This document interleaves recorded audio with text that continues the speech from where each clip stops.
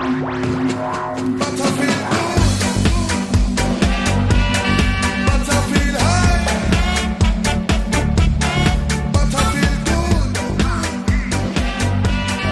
along. This is the Long Leg Podcast, the England-based cricket podcast that doesn't do a podcast after the third test at Headingley, but does one after the fourth test at Old Trafford, with Australia having retained the Ashes.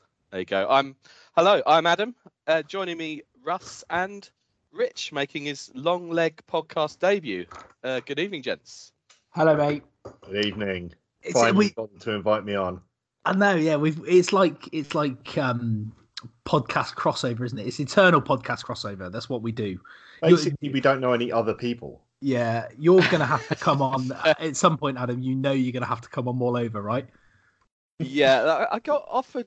Doug asked me once to come on. I don't know how desperate you were that particular evening, like how many people had said no. And I would have done. Do you know anything about rugby, Adam? I would say I watched quite a bit in the early 90s. It's going to be a long-winded no. Yeah, it's pretty much. I sort of watched the Six Nations. I'll watch the World Cup. I'll watch quite a bit of that. I'm looking forward to that. And the fact that it's on during the working day as well is not going to help my working from home statistics. Thankfully, my boss. Sense? Yeah, well, just my productivity levels are going to dip even lower than where they currently are, which is pretty poor.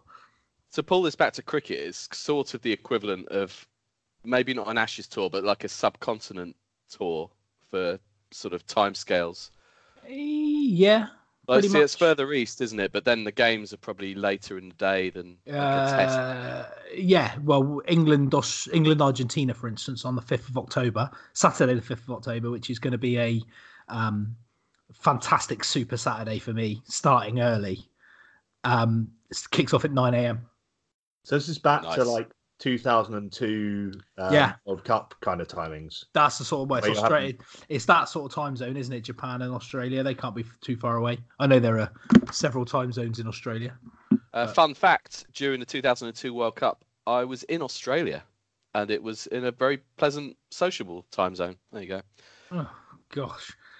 The only time that pleasant and sociable has ever been described about the Australians. So, to be fair, I found Australia a very pleasant and sociable place to be. What happens is the nice ones stay there, and then the dicks play cricket. The dicks come over here and play cricket and work behind the bar in walkabouts. Anyway, enough of that, right? We'll come on to that Schooner and you, please, mate. Yeah. Before we get any further, Russ, you've got something for us. Yeah, I've got a little quiz, right? And it is only a little quiz, and I don't, depending on how easy or hard you find it, I think it could be harder than it seems. And the quiz is based on England Centurions and their maiden test hundreds. So I will give you 100 and a country and a ground and a year and a date. And your job will be to guess who it is. So there'll be 10. This sounds fun. If you get it, do you like the sound of this? I do. I know someone who could get 10 out of 10 on this, and so does Adam. I'm going to get 0 on my questions. Well, what I'm going to do is I'm going to start with the score and the ground and the date, and if you can't get it, then I will give another clue as to maybe the county that the player plays for, and then I might 3 points, 2 points, and then I'll come up with an easy clue. One of you can buzz in, and then take 1 point from the question. How about that? Okay. So are we taking it in turns, or are you? No. It's a buzz in. It's a buzz in round. So if I was to give you an example, if I was to say 122 versus Sri Lanka at Galle in the 22nd of February 2001 for 3 points. This is always their first century for England. This is their maiden test century. Yes. Don't worry, I'm not going to go back to 2001. Can I say Marcus Trescothick? You can get yourself 3 points. Thank you. Okay, But that so doesn't count, does it? no, it doesn't. That's the example question. So I will do 10 questions. I will choose 10 players, and we will go from there. Does that sound about as clear as mud? Yep. Yep. Like one of Adam's quizzes. Yeah. Okay. Except we don't have Doug ignoring the rules. So He never listens, does he? No, Never I'm listens. right. So I'm gonna hope Rich is on the ball and buzzes in early for this one. So I'm gonna start with an easy one. 158 versus Australia at the Oval, 8th of September 2005. Adam, you had more than enough time, Rich, and I was. You purposely left him a little bit there as well, I did, like a patronising twat. Kevin Peterson. Yes. On a side note, have you read his blog post about Jack Leach and Jason Roy over the last? We'll come on to that in a minute. I'll just precursor that. Okay. Something I read earlier, but okay. Right. Next one. The next one is 108 versus Sri Lanka at Headingley on the 20th of June 2014. Rich. Go on, Rich. Joe Root. That's incorrect. Can I have a go? You can have a go, and then I'll give you another clue, and Rich can come back in. Okay. Moeen Ali. Adam collects 3 points. This could be some sort of massacre, but It's going to be a whitewash. yeah. Okay. So, 130 versus Pakistan at Trent Bridge on the 29th of July, 2010. Adam. Go ahead, Adam. Owen Morgan. Shit the bed. You're better at this than I thought you would be. Okay, well, I'm only taking that as a compliment. In that case, I'm just going to move slightly further back, just slightly. I'm going to jump around the ages a little bit. 162 versus Bangladesh at Chester Street on the 3rd of June 2005. Adam. Ian Ronald Bell. Correct. Ian Ronald Bell is correct. This would just be a good game for Adam, wouldn't it, Rich?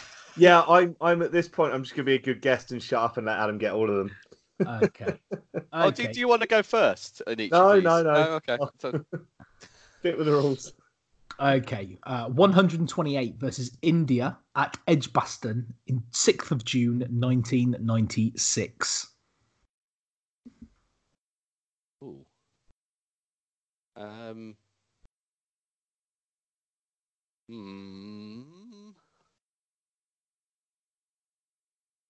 I'm a bit stuck, if I'm honest. Okay. Would you like Would you like a second clue for 2 points? Okay. He's going to make lots of noises to try and stretch it out while he thinks. Essex Cricket. Okay. The name that popped into my head was Nick Knight initially, but I mean that. You're in the right ballpark because Nick Knight's maiden Test century was actually on the 8th of August 1996 versus Pakistan at Headingley. I think he was playing that Test team. Essex. Oh, Essex. Yeah, I mean.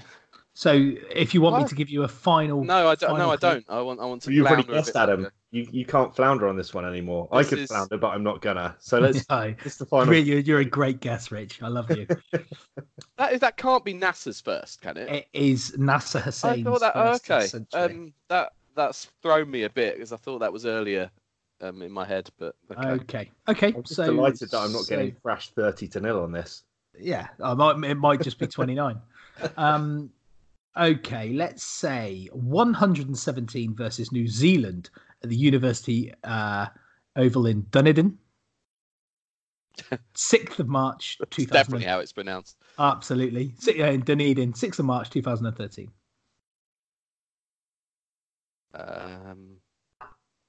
See, weirdly, more recent I find harder as a rule.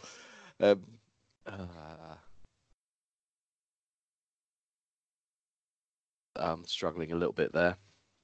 Okay. Ooh. This is going to test my. I'm gonna have a go. Go on, Rich. Go on, Rich. Go on. Ben Stokes. Incorrect. Somerset cricket at the time.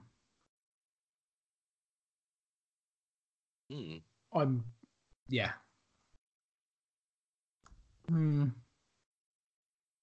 Trouble is, if I say anything else, it's going to give it away.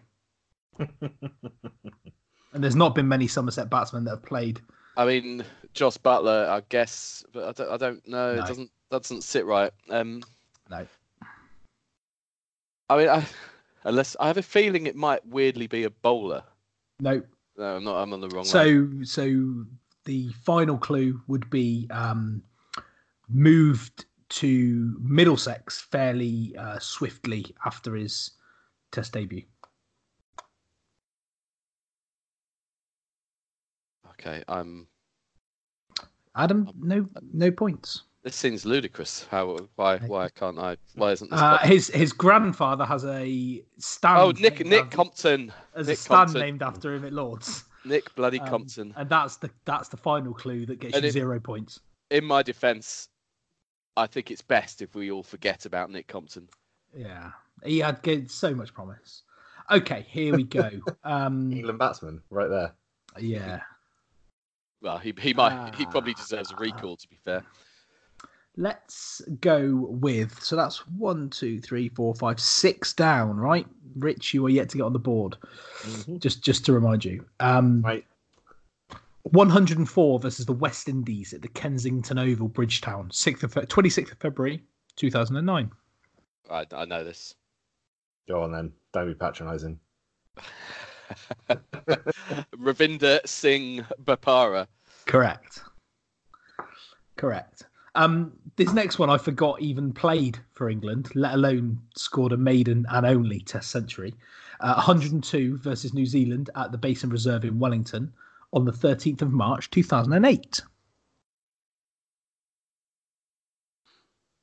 Tim Ambrose. Correct. Yeah, I forgot he'd even won a Test cap, let alone scored a single Test century. Unbelievable. It was weird that Pryor was sort of out of favour. Like Pryor had come in the previous summer and smashed a load of runs and then lost form. And it was like, well, we need someone who... I think it was a bit of a glove work thing as well.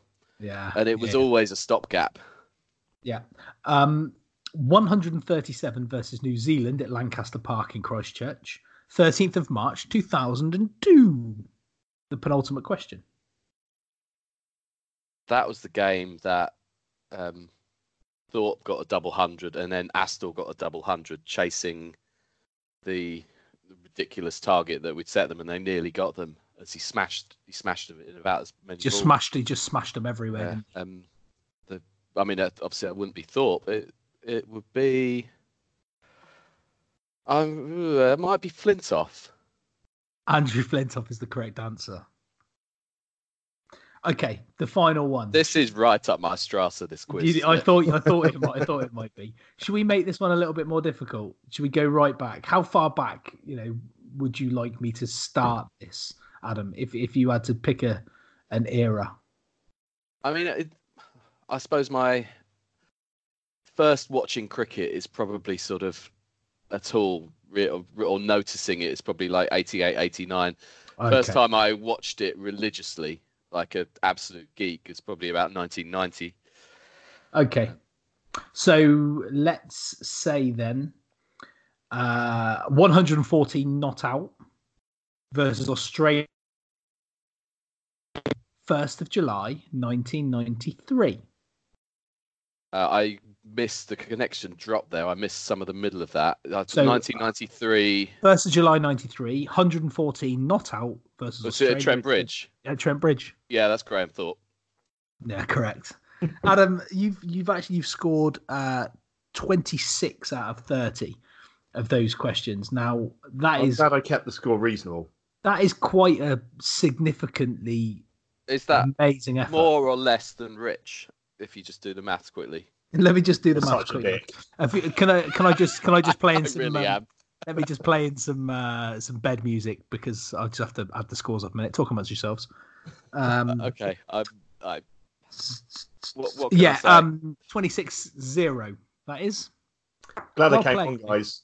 Well played, though. Quite the welcome. that was a quiz that popped into my head whilst we were talking about long snapper quizzes earlier on today, and you said, "Oh, quiz minimum effort," and I just thought, "Oh, wonder if I could do one of those."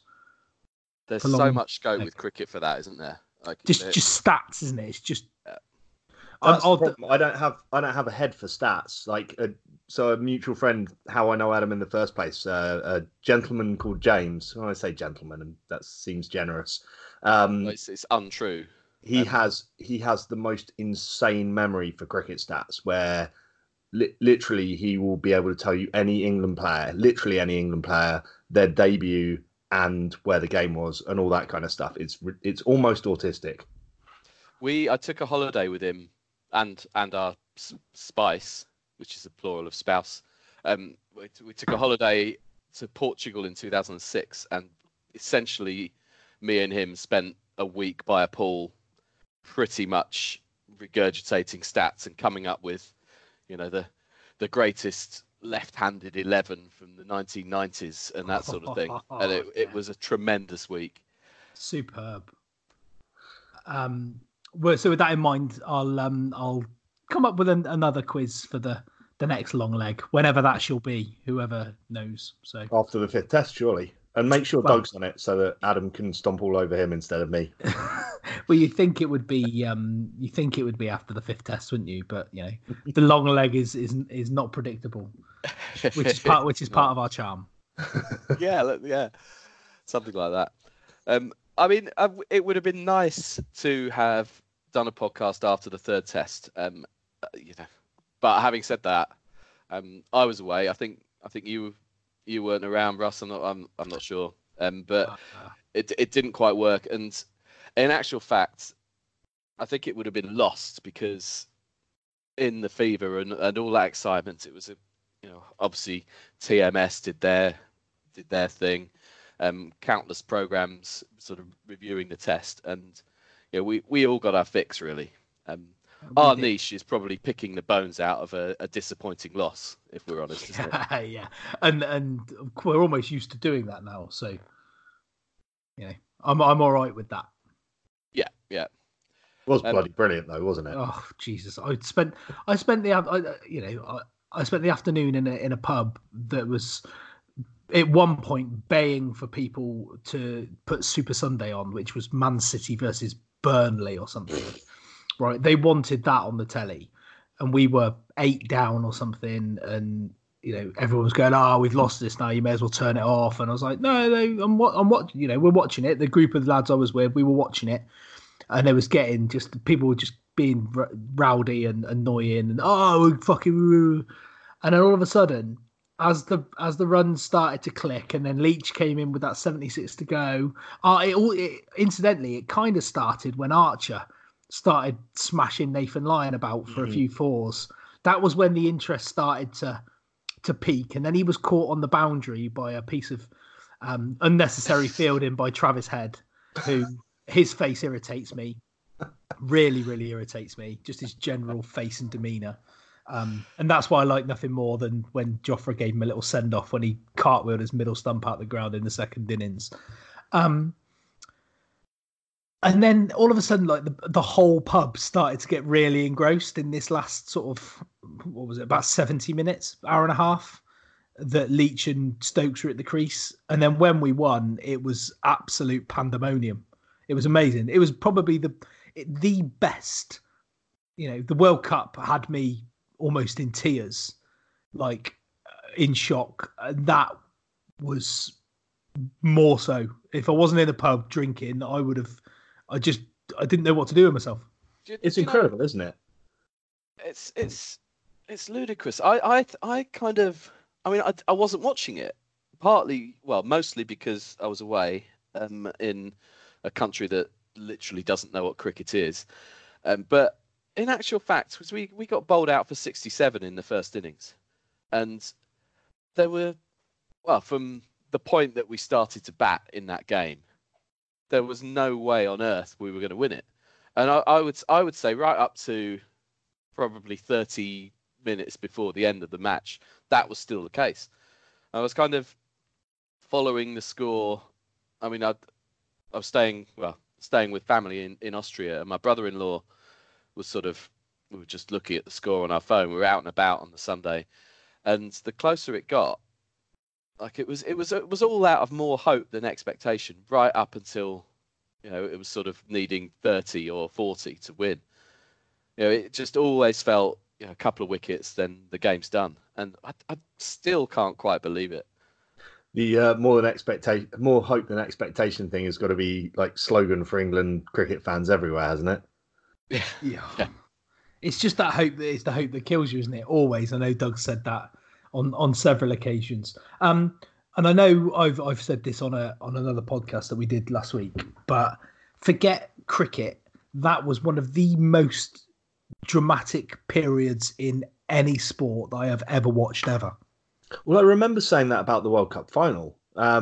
Friends of mine who don't really follow cricket, don't really care about cricket, who'd watched the match because England were in a sporting World Cup final, had said, that's incredible. Like, I didn't know cricket could be that exciting. And I was saying to them, that's probably the most exciting sporting final I've ever watched in any sport, regardless, like cricket, rugby, football, whatever. That's got to be right up there. And like you say, Russ, this was way up there with it as well. Because when you look at that Headingley Test match as a whole, couple of early wickets, they fought back, to then bowl them out in that evening session for 173. I remember I was sat at Heathrow Airport on the way back to Cornwall and watching that evening session and Archer just run in and skittle them over, thinking of all the optimism in the world. We just bowled them out for 173. We're right back in it. We'll be batting in the morning. The sun's going to be out. Brilliant. That was it. The weather. I didn't feel like that. I just thought it's too little, too late. I really did. It was just that whole roller coaster, and over those 4 days, 5 days, it must have been 4 days. It was 4th day, wasn't it? Yep. Because the Sunday was the 4th day. And that roller coaster, then we'd been bowled out for 67, then putting them into bat, and then watching them bat all of sort of Friday afternoon through to Saturday afternoon. Stokes bowling that mammoth spell. Spell. Root dropped Labuschagne in the slips, and Stokes really early on in his spell as well, didn't he? And it was just like, oh no, we're completely out of this. And to be fair, Australia threw that advantage away from having a 100-run lead first innings to saying 359. Was it 359? 300, yeah. Whatever it was. That's still a record run chase. But even so, you give a team a sniff, they're going to be in it. That's why teams are reluctant to declare. Root had it done to him at Headingley a couple of years ago by the West Indies, didn't he? And Shea Hope scored an amazing century that day. Hope and chase. It was hope and chase. But, it just... That's where Test cricket it had so many twists and turns. And people say, oh, yeah, but 4 days, 5 days, still might get a winner. Bollocks. It is just drama when it's done properly. That's part of the drama when you're so convinced at like midway through day 4 and you're like, we've got this, and then someone digs in on that last day. I think back to the Cardiff Test where we dug in. Yeah, Brigadier Block. Exactly, just got it over the line. And I remember saying to Adam and some of the guys on a text chat that we've got going on about the fact that I felt like we had easily enough talent and day 4 and day 5 to get it over the line for that 350. So we've got enough talent there. Pitch is not going to really turn until day 5. We should be able to do this. We won't. I was convinced we wouldn't, but we should have been able to. So when we did it, it's like, this is unreal. But as Adam said, it should have been over. When Leach came in, it should have been over. It's just the magic of Test cricket that sometimes one person can do that. Well, there were 2 or 3 big moments towards the end of that. So you'd had the Well, actually, I'll come back to the LBW appeal. The first one that, in fact, I'm really glad that we've come back to this because I still want to enjoy Nathan Lyon attempting to gather the ball and run. Was it Leach or Stokes? It doesn't matter. Leach. Whoever it was, Leach. And just, I don't know, like either of my children could have managed that. Yeah. And what makes it better is the Aussies, like they said, "Oh, how good a fielder Lyon is," and after Travis Head ran out Butler as well in that, with the direct hit. What's Lyon's fielding going to be remembered for? A stop in the covers or that? Yeah, absolutely. And he seems like a bit of a tit as well. So I'm not bothered about Nathan Lyon and this old bowling Gary. Just don't even get me started. The whole thing with Matt Pryor. Yeah, I still feel bitter about that, and rightly so. But he says about himself. But that Cummins review, it was ridiculous, absolutely ridiculous. But do you know what? At the time, so I'm back to my Alpine scene in Austria. I'm pacing up and down by this lake by this point, listening to TMS in my ear. Yeah, and it's the alternative version of The Sound of Music. Yeah, the arguably better one. And I heard this described by Aggers and Co. And it's like, yeah, this is pitching outside. There's no way this is out. And they're going to review. And my reaction was, yeah, I'd review because it's the last third of the dice. It's all you've got. Oh, it felt like that. Cold light of day. Obviously, it's ridiculous. And we know what happened next. And I have no sympathy for them. But at the moment, I thought I would have done the same. That's the thing, isn't it? It's that, do you waste it on a speculative review, or do you leave that review there at the end where you could have reviewed and had someone out? That's the whole balance of and why some people are so good at that, the whole review system. Well, Payne's take on it was he'd walked up to the others to find out whether it had clipped, whether he'd clipped it, because he'd said he was absolutely certain it was bang in line, but that he didn't know whether it had been clipped or not. So as soon as someone said no, he hasn't hit it, that's when he reviewed, and no one actually thought to tell him that it was pitching way outside off. See, hearing that makes you realise that he's just a moron. But yeah, I mean, as a wicketkeeper, you should know that, right? You should know of course that's you should. Outside leg. But as a first reaction to listening to it on TMS, I'm as I say, I would have done the same thing. I know, even if I pretty much knew from anyone who saw it with the naked eye knew. But you see, at the time, I think we only needed 2 or 3 to win even then. So it was so unlikely that you'd get another shot at that. Yeah, they got 2 more shots to get them out. It's so beautiful, so poetic. But as we all know, all those heroics have kind of been a bit of a moot point. I mean, I was putting this off for as long as we could, but we can't. And so I've heard a lot of people say, well, it would only have been great in context had England gone on to retain the Ashes. Yeah, now, shit. I think bullshit, because the achievement, that game of cricket will go down in history like the Edgbaston 2005 game. That's the level of where we're talking here. Just iconic games of cricket.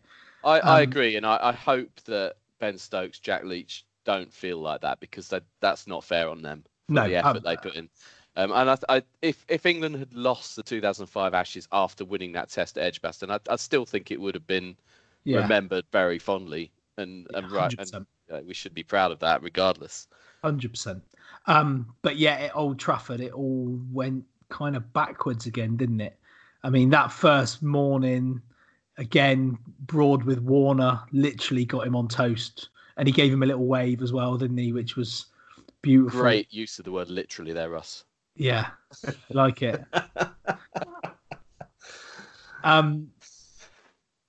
And then, yet again, Labuschagne, who's been a bit of a revelation for the Aussie since he came in at Lords, and Darth Vader himself. Prison Cell Block H. Prison Cell Block H. I might not name him. I might go all Courier Mail on him. I might not actually use his name.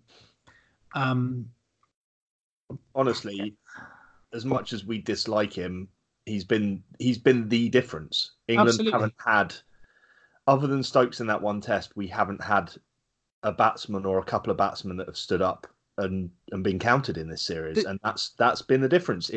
If Steve Smith had been out of the Australian side for injury or whatever it happens to be, this would have been some of the shortest tests in Ashes history. Did you see? This is slightly changing the slant on this, but do you see Jimmy Anderson's comments about the pitches that we've prepared? So I'm guessing from your faces that you haven't, but this is sort of in the last 24 hours or so. He's come out and sort of had a bit of a dig at England, whether it's England management or collective groundsmen, whoever's in charge, for essentially saying that we've prepared pitches that haven't suited England, that the groundsmen have done their own thing. I can completely see where he's coming from with this. So you look at the surfaces that we've had. So Edgbaston probably suited Australia or suited Australia's bowlers more than ours. It didn't swing particularly. Lords probably suited us, and we were on top in that game. If there'd been less rain around, we may have won. Headingley and more so Old Trafford has probably suited them a bit more. Headingley's a bit of a freak. We've discussed Headingley. And actually by preparing surfaces that have not really helped the swinging bowler, but have helped the type of bowler that gets a bit more bounce, your Pat Cummins, Josh Hazelwoods of this world, have we played it into their hands a bit? Also, Old Trafford in particular, I sort of feel it. We didn't pick Wokes. We've picked Craig Overton, kind of because of the pitch. Should we be telling the groundsman what type of pitch to prepare? And if we don't get the pitch we want, move the tests elsewhere. Well, I got one question for you. Do you think the Australians prepare their pitches for their bowlers? Yes, basically. They do. Be doing the same. But I also think that their bowlers are just better collectively than our bowlers. Yes. But if we had five pitches like the one at Lords. So let's put this into perspective, right? If we had 5 pitches like we play at Lords, they still would have got a certain amount of them. We may not have scored as many runs to get ourselves in the position where we could win a test match. Jimmy Anderson going down after 4 overs of the first test, it hasn't specifically shaped this test, but what it has done, this series, what it has done is it's put us in a position where the drop off from Archer and I've backed Stuart Broad from day one. I know we've disagreed with that, and I know Doug's disagreed with that pre-series and stuff that he's done. He has actually stepped had a great up, series, and in the absence of other, and actually, if you go back through the record books to a certain extent, when Anderson hasn't been there, Broad has always stepped up. You think about the 8 for 15 at Trent Bridge. When Anderson hasn't been available, and you think of how many test matches they've actually played together. When Anderson has been unavailable, Broad has always led the line very well. Yeah, in my opinion. I don't love Broad as a personality. I think he's a bit of a knob, but I always have felt that he's maligned as a bowler. I think he's better than people give him credit for. 100%, and he has been excellent. Now, if you take Edgbaston as an example, Jimmy Anderson went down after four overs. That left us with Wokes, Broad, and Archer. Quite rightly, we lost the test because we couldn't bowl them out twice. Though that that partnership between Smith and Siddle at Edgbaston, a fit Jimmy Anderson would have probably knocked Siddle over because he's not got him out a lot of times. But shoulda, woulda, coulda, right? What's more of a baffling question is, why didn't Josh Hazelwood start the series for Australia? because and now with Stark coming in, Why didn't Stark play? They've why didn't Stark play the whole? I don't. I can't answer that. Especially at Lords, by the But way. if you look at that attack between Hazelwood and Cummins, Stark and Pattinson, and when Pattinson, the two matches Pattinson's played, he's played very well. Although, Headingley, he looked tired when he had a lot of miles in his legs. The drop off for that third bowler and then Nathan Lyon isn't as significant as the threat of Broad and Archer, who have been very threatening with the new ball, and then a combination of Wokes, Overton, dare I say Leach, who, whilst he's bowled with a decent amount of control, which I think England have needed at times, he has bowled with decent control. He doesn't look as threatening as a spinner who turns the ball a lot. Well, the thing is that Stokes, I think, has actually bowled as well as I've seen him bowl for probably 3 or 4 years in this series. But it's that fourth pace bowler that we just haven't been able to nail down. And you've got to think, if you're Australia and you're losing Cummins in the first session or the second session of the first test, whenever it was, I don't know that they've necessarily got a bowler that could be as effective on not within a test match. Yeah, well, Pat Cummins has been exceptional. Yeah. But that's what you'd hope Anderson would be in an Ashes series at that level, and we've lost that, which is it's undeniably going to hurt any team to lose their number one bowler, basically the de facto number one. What I think it's enabled Australia to do, and as you kind of alluded to, is when their pace bowlers have been tired, their fourth bowler, they can bring in someone else who is up to speed and up to pace. And we're not looking at, we could bring in a Wokes at that point when we want to, because it suits us for the ground or whatever. We're actually having to just play him because we've got no one else. Yeah. But with that in mind as well, actually, the two batsmen that have made the biggest difference, you look at Labuschagne, who came in for that second innings at Lords and got a 50. He got what? Didn't he get like an odd number of 50s in a row? 4 50s in a row. He got one at Lords in the second innings. He got 2 at Headingley. Then he got 1 in the first innings at Old Trafford, didn't he? And that's what, you look at Wade, you look at Head, you look at Payne. Other than Labuschagne and Smith, Wade chipped in at Edgbaston with 100 in the second innings. Head has got a 60 odd somewhere, but other than that, it's Labuschagne and Smith. Now, again, England's selection, England's choices, routes, captaincy, that's a different matter altogether. But we've not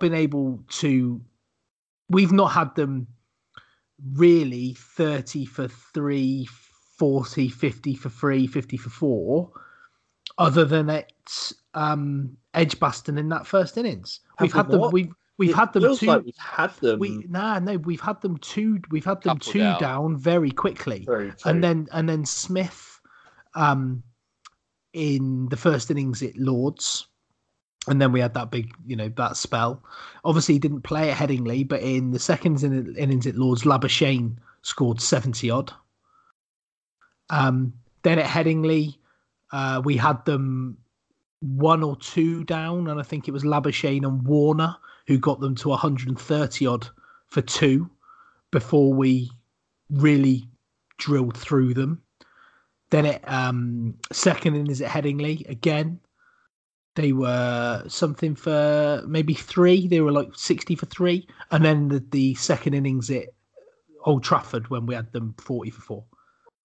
The one person I want to talk about a little bit is Archer, and going back to Anderson going down in the first 4 overs. Now Archer didn't play that first test, but a lot of the reaction felt like, especially when Archer came in the first innings at Lords and looked dramatic, looked incredible, and it felt like the mood was actually, we're not too don't be too worried about losing Jimmy. Look what we've got instead.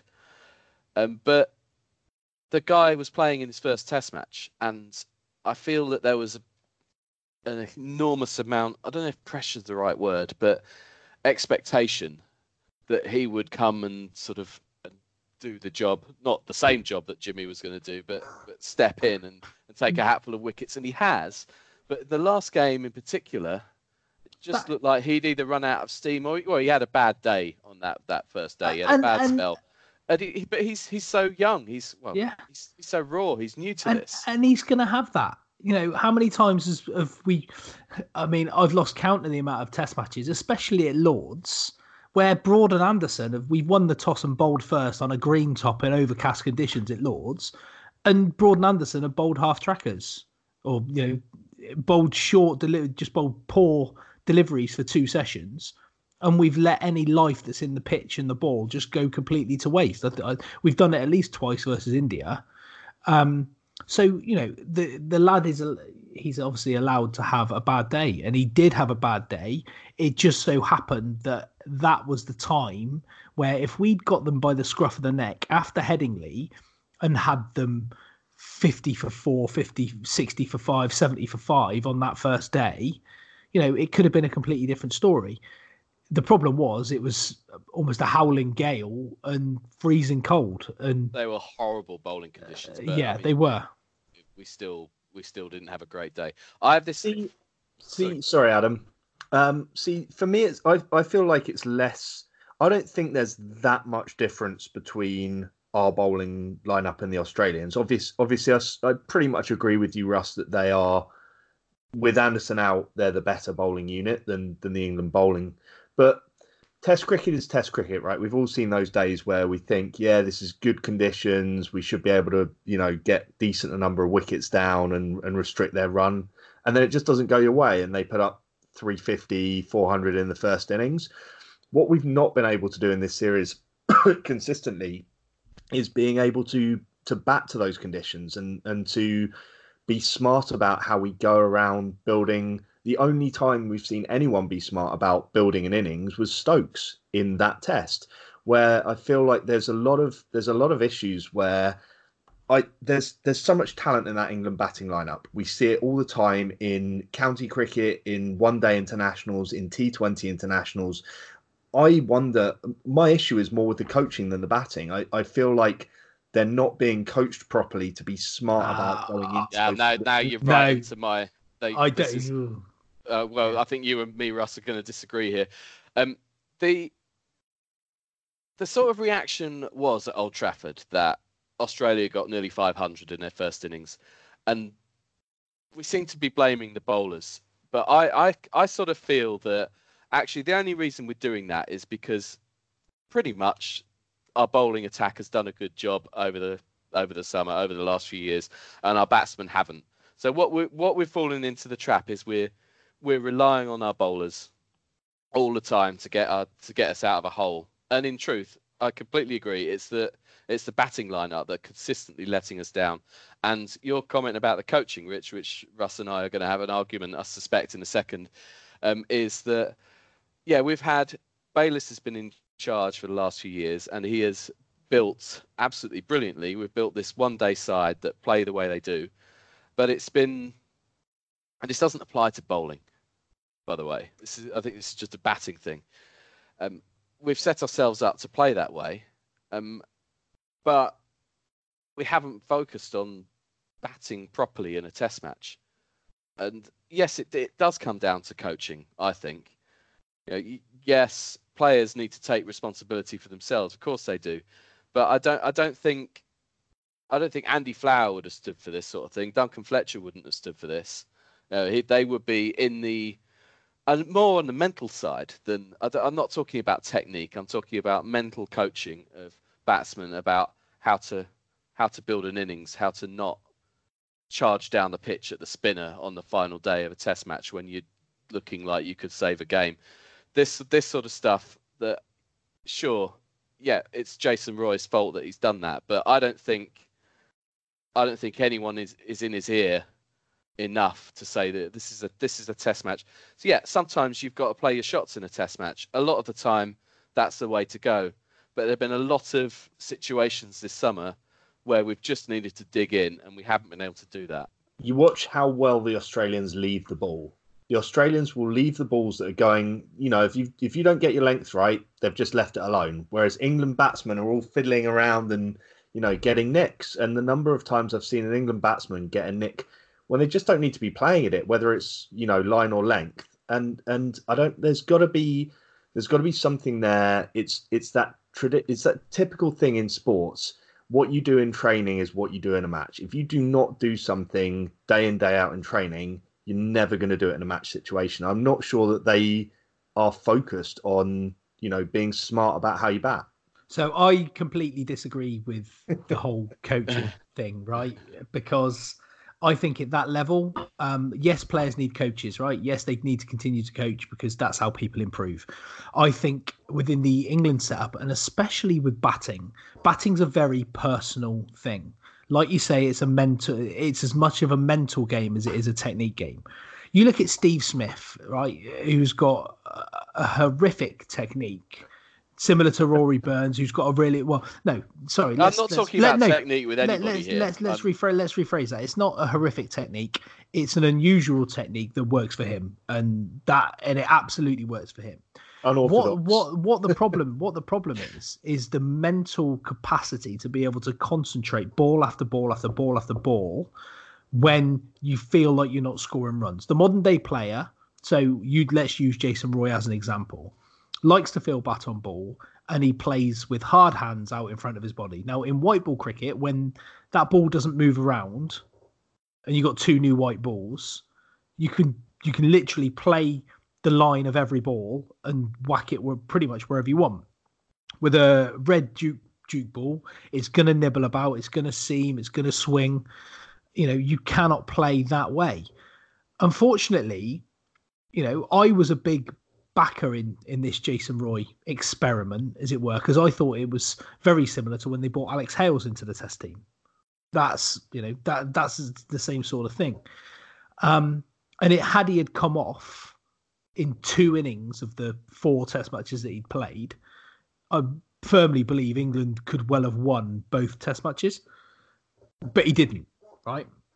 He's come out this morning and said, but this is before it was announced that he was dropped, which we'll come on to, that, I know I know what my failings are. I know what I need to go away and work on. And I'm going to be trying my hardest in the nets to work on it and understand what it is I need to do. But that's not the England coach's job. The England coach's job are to prepare the team in a way that is going to set the team up for success. Batting is a very individual discipline, in my opinion. And yes, you can help. And yes, the England coaches can offer advice and can assist and can aid and can do all of those things.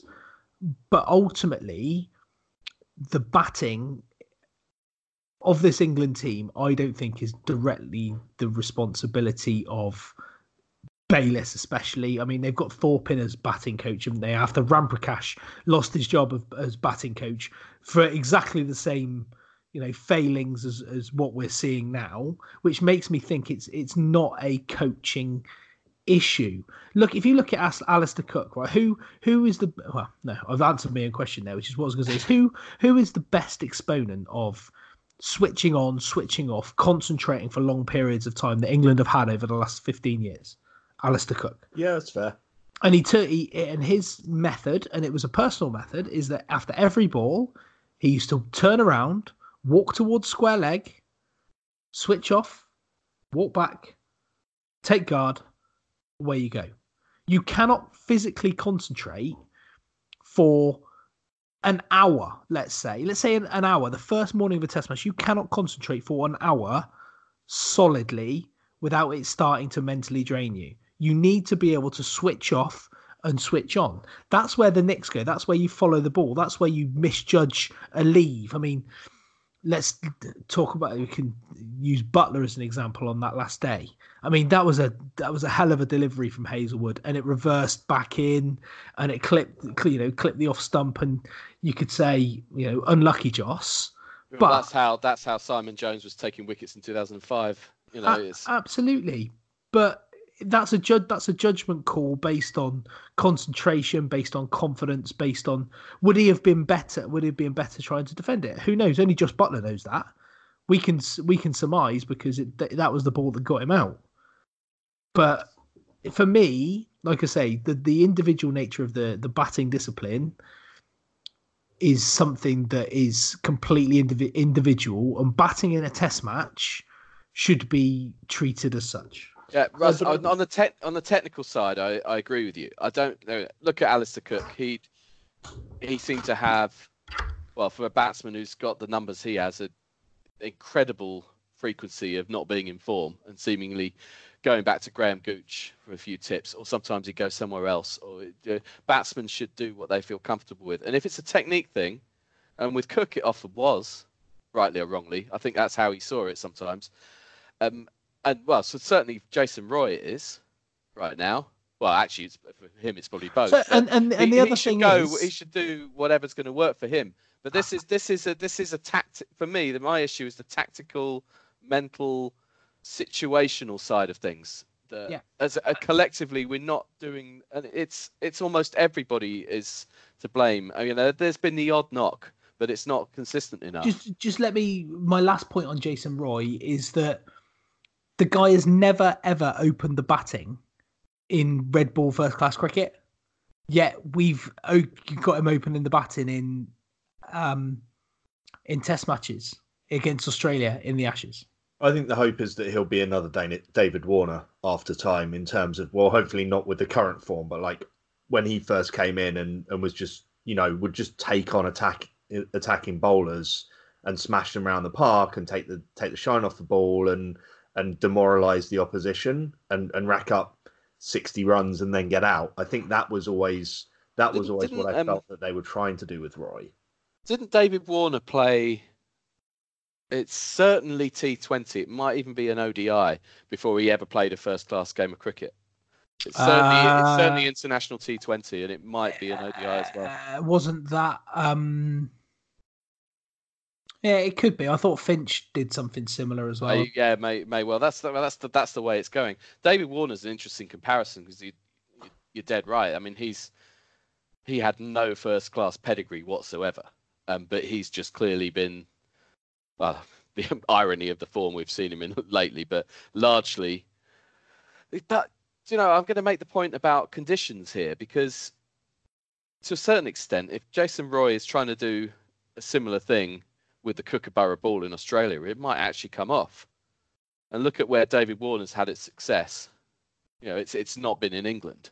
Yeah, I would be very upset if the Jason Roy experiment was over already just because of this Ashes series. He needs to play.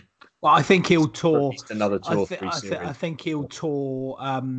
Where do we go? New Zealand for a 2-test series, don't we? In the autumn, before we go to South Africa in the winter. I think there'll be a very young, experimental England side that go to New Zealand because that's the last very small series before the World Test Championship starts. This is where we've got to give people like Sibley and Pope. The next men up. We've got to give them a go in that. We need to be looking to the future, and I almost think that the likes of Bairstow, Butler. I mean, at the moment, the only people for me that are nailed on in this England Test team are Root, Stokes, Archer, and Broad. Based on this Ashes, they're the only nailed-ons. Jimmy, I'd probably add Burns maybe to that. Maybe nailed on. Okay, yeah.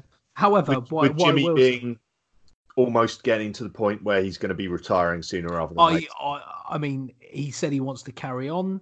I get the feeling if he goes to South Africa, he will go to New Zealand and not play, or maybe they'll play one Test match with him. I think if he can get, on tour. I think if he can get his body right and get through South Africa and play 4 tests in South Africa, he will take the 25 wickets he needs for 600, and that'll be Jimmy. I think he wants a swan song at home to be. I think he deserves one. Yeah, possibly. Yeah. Who we got here next summer? I don't even know. That's a very good question. Russ, was Stokes in your list there? Yeah, he was. Yeah, Root and Stokes. Yeah. Broad and Archer. Right? You look at the batting lineup. It's like we could spend the next 2 years just slotting in the next big thing in county cricket, have them fail, and then rotate. How much time do we need to give someone to say, okay, you're really not going to cut it here? Because it takes players time, particularly in a side like England are at the moment, where we really don't have, like, it's an unsettled side. Like you said, there's only about half the team that are actually, pretty settled regular players. This is you go back to the kind of Australian teams of the 90s that were successful everywhere in the world, and when they had someone new come in, it was one player, or 2 players at most, and so you were slotting in with success. And Stuart Broad made an interesting point around England's test team has gone from Ashes has been building from Ashes to Ashes on a 4-year and 2.5-year cycle, or 2.5. Yeah, but this time we've been building to a World Cup. Absolutely, and I thought we moved the Ashes and played a double-header Ashes. Don't get me started on that. To avoid that very feat ever happening again. So next summer we play 2 test matches. We go to Sri Lanka for 2 test matches in February, March. And then we've got 3 tests against West Indies and 3 tests against Pakistan at home next summer. Now, that before we go to... and that's it, interestingly. There's no winter tour in 2020. I would like to see Roy do Sri Lanka and the West Indies and see how he does against those teams in those conditions. Yeah. And I think we should be... we're at home to the West Indies next summer. Yeah. So I think we should be looking towards picking our best team with the best players that are available. Now, that includes currently people like Ben Foakes, who is the best wicketkeeper. Yeah, I want, if he doesn't go to New Zealand to bat at 7. Wrong. So he is a wicketkeeper batsman, but he is a wicketkeeper first. Butler and Bairstow, whilst they are exceptional cricketers, and I am Joss Butler's biggest fan, right? He's struggled this series. He struggled in the Australia series at home last time, if you remember, and got dropped off the back of it when he had the gloves. Mitchell Starc had him on toast. Sorry, Russ. The players like Bairstow and Butler, I just, my first instinct is, Bayliss is going. I don't know. Graham Thorpe. Well, might be numbers of batting coach. I don't know. I want to see a new coach get them back into focusing on Test cricket because they can play. We're not going to cast them aside. Yeah, we've got a blueprint for white ball cricket. We just need to follow what's already been done. What we need now is a coach that's going to take them forward in Test cricket. And maybe this is for another pod of whether it needs to be 2 different people, which that's maybe not for now.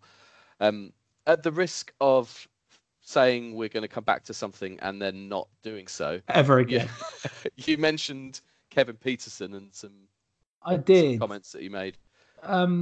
So Kevin Peterson has written a sort of a blog post in typical KP style about England's rhinos. Well, I wish it was about rhinos. That would be slightly more interesting than what he's written about some of the England team. The title is England's Ashes defeat must mean change. So not I betted all these morons. Yeah. Back KP. The overriding reason for England losing the Ashes is the ECB's decision 4 years ago to target ODI cricket and relax when it comes to Test cricket. I never ever agreed with that situation. Test cricket is the pinnacle and we need to do everything we can to preserve it. Then he goes on to say, but he better put a poll out on Twitter. So the next bit is... I find myself agreeing with him. Sorry, carry on. So that's fine. So his next paragraph is Jack Leach Mickey taking must stop. It's doing my head in that in a bloke who is supposed to win games for England is becoming a laughingstock. You've got people in the stands taking the mickey out of him, wearing masks and fake glasses. Commentators are talking about his Specsavers deal. England are losing an Ashes series and he's only taken 8 wickets at 30 in 3 test matches. It doesn't look like he's troubled anyone. It just annoys me.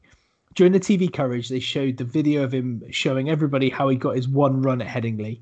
Now I'm not saying that you don't do these things. It can be good for team spirit to have a bit of fun. But from my side, I want to win. I don't want to see the crowd. KP is the expert on team spirit. Yeah. Talking about how funny he is or how funny that run was or Specsavers. I want to see him producing on the field and I want to see him winning matches for England with his bowling. When we beat Australia, Graham Swan took big wickets for us. For Australia, Shane Warne and now Nathan Lyon taking big wickets. We had Monty Panesar. But So is he criticising Jack Leach's batting performance at Headingley?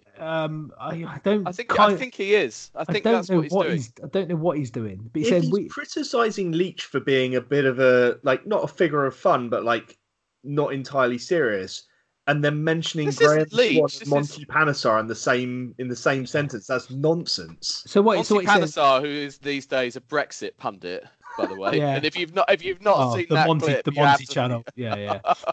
We had Monty Panesar, but Monty, who everybody laughed at when he fielded the ball, knocked over the likes of Tendulkar and Sehwag, right, in India, on spinning pitches, right. Let's not forget that. And Jack Leach has done the same. Well, he did a similar job in Sri Lanka last year, albeit with a slightly less caliber of opposition. When we beat India in India, he and Swan bowled beautifully. Yes, some people laughed, but he was still doing his job. Jack Leach hasn't had the opportunity to go to India and bowl at India in India. So that's a moot point. What does he want to be remembered as? Does he want to be remembered as this funny guy who can hold a bat or as a match winner for England? How fucking pompous bullshit is that? Ridiculous. I thought the first bit about focusing on Test cricket and ODIs, I think to myself, it's a bit like when his mate Piers Morgan tweets something that you agree with. It's like, oh, you sort of have a little cold shiver, and then KP comes back with more of the bollocks that we expect from him. Yeah. It's always personal with him, isn't it? Like it's always. It's just what's Jack Leach done to him? No, I know. And Jack Leach is living everyone's dream, isn't he? Yeah. KP is the ultimate has no sense of humour sportsman, isn't he? I can't imagine he was joking around in the dressing room after wins and things. No, he's too busy texting the opposition. Yeah. I don't want to talk too much about him anyway. I do want to talk about 2 things before we go. We are an hour and 4 minutes into a long leg podcast, which has got to be right up there with the longest we've done. First thing is the picture and the comments that have emerged today of Steve Smith wearing glasses and batting left-handed and Justin Langer's response when, let's face it, right, they're clearly taking the piss, which I've not got a problem with in itself, right? And I know when we messaged earlier, Adam, it's not that I've got the problem with. The problem I've got is Justin Langer turning around saying, oh, well, it's nothing to do with Jack Leach. It's because all the guys are really great friends with Chris Rogers. And I'm like, just. Oh, is that what he actually said? That's what he said, yeah. So they turned it into because Chris Rogers used to wear glasses. And it's just bullshit. And it winds me up. It's unnecessary. Just own it. Just own that that's what you said. Yeah. I've just put them back on because I've taken them off. But three out of the 3 of us are currently wearing glasses. People wear glasses because people don't have perfect eyesight. Jack Leach wears glasses because he struggles with contact lenses picking the ball up. Yeah. Like, it's 2019. I know. People like to see things. When someone's bowling you at 90 odd miles an hour, you want to be getting the best vision possible, don't you? Do you know what? If he's taking the piss out of Jack Leach, I don't care. I'll just laugh about it. Admit it. This is meant to be. I'm certain Jack Leach doesn't care. But even if they were fielding questions, oh, is that a dig at England? Just say I don't want to talk about it. Just say, I'm here to talk about the next test or something. Don't make up some cock and ball story about Chris Rogers. It's just if they were worried about find and banter and all that sort of stuff, whatever, right? Actually, I think it probably would have been more respected if they had come out and just gone, yeah. Actually, we were having a bit of fun, but we've had a beer with Jack after the game, and we're getting on all right. It's not like the days of Alan Border where he refused to let them go into the changing room. Do you know what? I don't think it's far from there. I have the impression that these two teams don't actually get on very well, and I can sort of see it a bit from both sides, if I'm honest. Yeah. But it's none of the Australians team are particularly likable, and Stuart Broad's not particularly likable. I don't know. I reckon Pat Cummins is a decent bloke, and he looks like a decent bloke. But... Do you always find that like you hear like someone like Glenn McGrath on TMS now, or you like Slats or Ian Healy or any of these guys on commentary, and you think, actually, I quite like them. You hate them when they play, and then they retire. And you actually quite like them. Justin Langer's done the opposite. Yeah, like Justin Langer was one of my Somerset heroes. But he was that kind of player. So he was that. That was him as a player. He's as a coach as he was as a player. He's abrasive. He's narky. That's what Australia kind of want. I've actually warmed a little bit to Steve Smith during this series because of like. He's taken the booing on the chin, the little kind of smiles at players when they've taken his head off, all that kind of stuff. Like I hate that, by the way. That really? Leach bowled a ball at him, and it spat a bit out of the rough, and he just stood there with this look on his face, just nodding. and his leaves and his incredible ability to occupy the crease. Now, I have got nothing but admiration for his ability as a cricketer. We just mentioned his name, didn't we? Rich did. I didn't. All right. His ability as a cricketer is not getting invited back, am I? His second to none. Yeah, because we've got no one else. He is phenomenal. But the way he leaves the ball makes me want to get a golf club and wrap it around his head. It's the infuriating thing about it is that you feel like he must have nicked at least half of them when he's leaving them. That weird last minute faffing around thing. Warner's got out twice that way, where he's left it a bit too late and it's just clipped off. It's like every shot that Smith plays through the leg side, you think, oh, LBW, and then you realise he's hit it, and you still don't know. And it's gone to the boundary through square leg. And the other thing I wanted to talk about is obviously the fifth test starts tomorrow. And Jason Roy has been dropped, as has Craig Overton, who I've got a lot of sympathy for. Overton, he's played 4 tests and he's been dropped 3 times. Is that right? Yeah. So harsh. So he hasn't done much wrong, has he? They brought him in. He did the job they wanted him to do, and which isn't the type of cricketer they wanted him to try and be an enforcer. He did.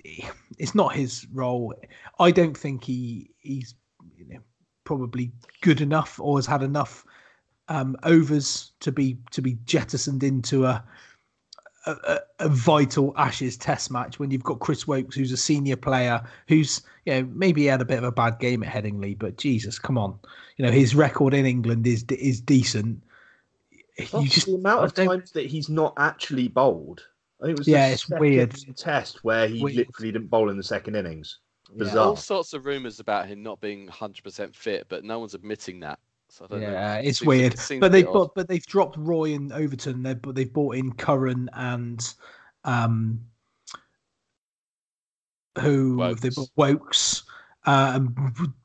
Stokes is going to play as a specialist batsman because of his shoulder injury. So I assume that Stokes will bat at 4, Curran will bat at 7.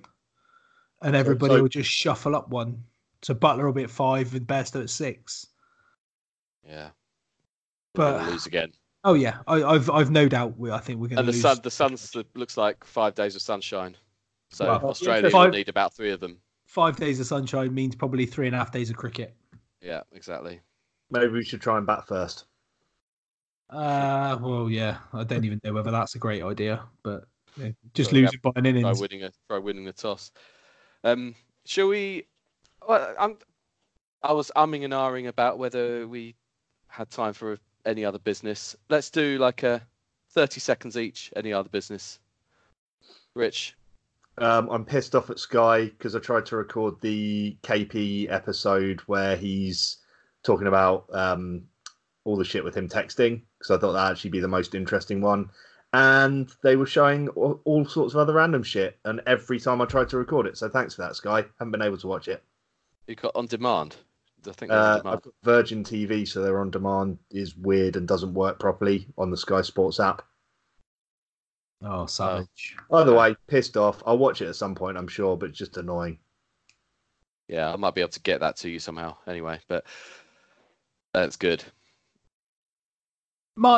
Any other business is slightly cricket related as well. Obviously, the county championship is getting towards the very much the business end. 2 points separate Essex and Somerset with 3 games to go. I think it's 14 games, isn't it? This week's Somerset are at home to Yorkshire. They're 269 for 5 in the second innings after bowling Yorkshire out for 103. Yeah, Somerset are going to win. Essex are 365 runs ahead. That's with 2 days to play. That's almost a guaranteed home win. Whereas Essex 31 for 1, chasing down 517. So that means Somerset will go top of the table should they win, which they probably will. Essex have got to try and get batting points somehow. Cook's out though, doesn't help. Yeah, but it does. The next team in third place are Yorkshire on 151. So at least you're beating them. Yeah. I'll go just very quickly. What sort of person who rides a bike through the city of London at breakneck speed puts on one of those masks to stop them breathing in air pollution, but doesn't wear a cycle helmet? There you go. That's it. I mean, hopefully they get knocked off. That's just fucking idiots in central London generally, isn't it? Just my little observation of the day. That will do us. There's plenty more that we. Are we not even going to mention Sir Geoffrey? Oh yeah, Jesus. Well in done, fact, Rich. let's mention Sir Andrew Strauss. Yeah, Ahead of Sir Geoffrey. I'm more excited about that. Let's just very quickly some of the rhetoric that was going on about the whole Sir Geoffrey. I mean, don't get me wrong, right? I absolutely the fact that Theresa May has fucking resigned, right, but yet gets to write a list of people that she thinks should get knighthoods is quite simply. She's done Geoffrey Boycott's knighthood just for the amusement factor on TMS. That's all she's done. It's flabbergasting. A resignation from a prime minister gets to write some honours and take him to the Queen and go, I think he should get a knighthood. And I think particularly as it's all her mates, fucked up and failed to deliver Brexit. Whatever you think about Brexit, they have fucked that up properly. Yeah, 100%. But that's a whole different story. But Geoffrey Boycott and all of the shit being dragged up. Oh yeah, he's a wife beater. He's this. He's that. He's this. He's that. Why can't people just go? You know what? Well done. He's a 70-odd-year-old man. How does it change people's lives? It does, yeah. It doesn't affect anyone else. The whole honours system is a bit of, it's quite a large amount of bullshit now anyway, isn't it? It doesn't really mean anything. When lords and sirs were actually mean something, it was probably about 3 or 4 generations ago, wasn't it? If not more. So yeah, who cares? Sir Geoffrey Boycott. I'm more chuffed for Sir Andrew Strauss, if I'm honest. Yeah, I am totally. And I think that's the one that meant something to me, just with what he's done. Not even about the cricket. Do you know what he's done in the last year through the amount of personal grief he must be going through, to just be able to use that for good. That's what he's done. It's like what Glenn McGrath did. Yeah. To just say, right, this awful thing has happened to me and my family, but I'm going to use the fact that I'm famous to do a huge amount of good. Love that. Yeah. And I love the fact that's recognised. And that's what it mainly is. Because there's also there's some bores about this that I couldn't even bother to reply to. Because I've made one comment, I replied to somebody about this. Basically, someone saying, "Why has Andrew Strauss got one?" And they're all going, "Yeah, but Trescothick was a better batsman." Or like, why isn't just bore off? It's not just about that.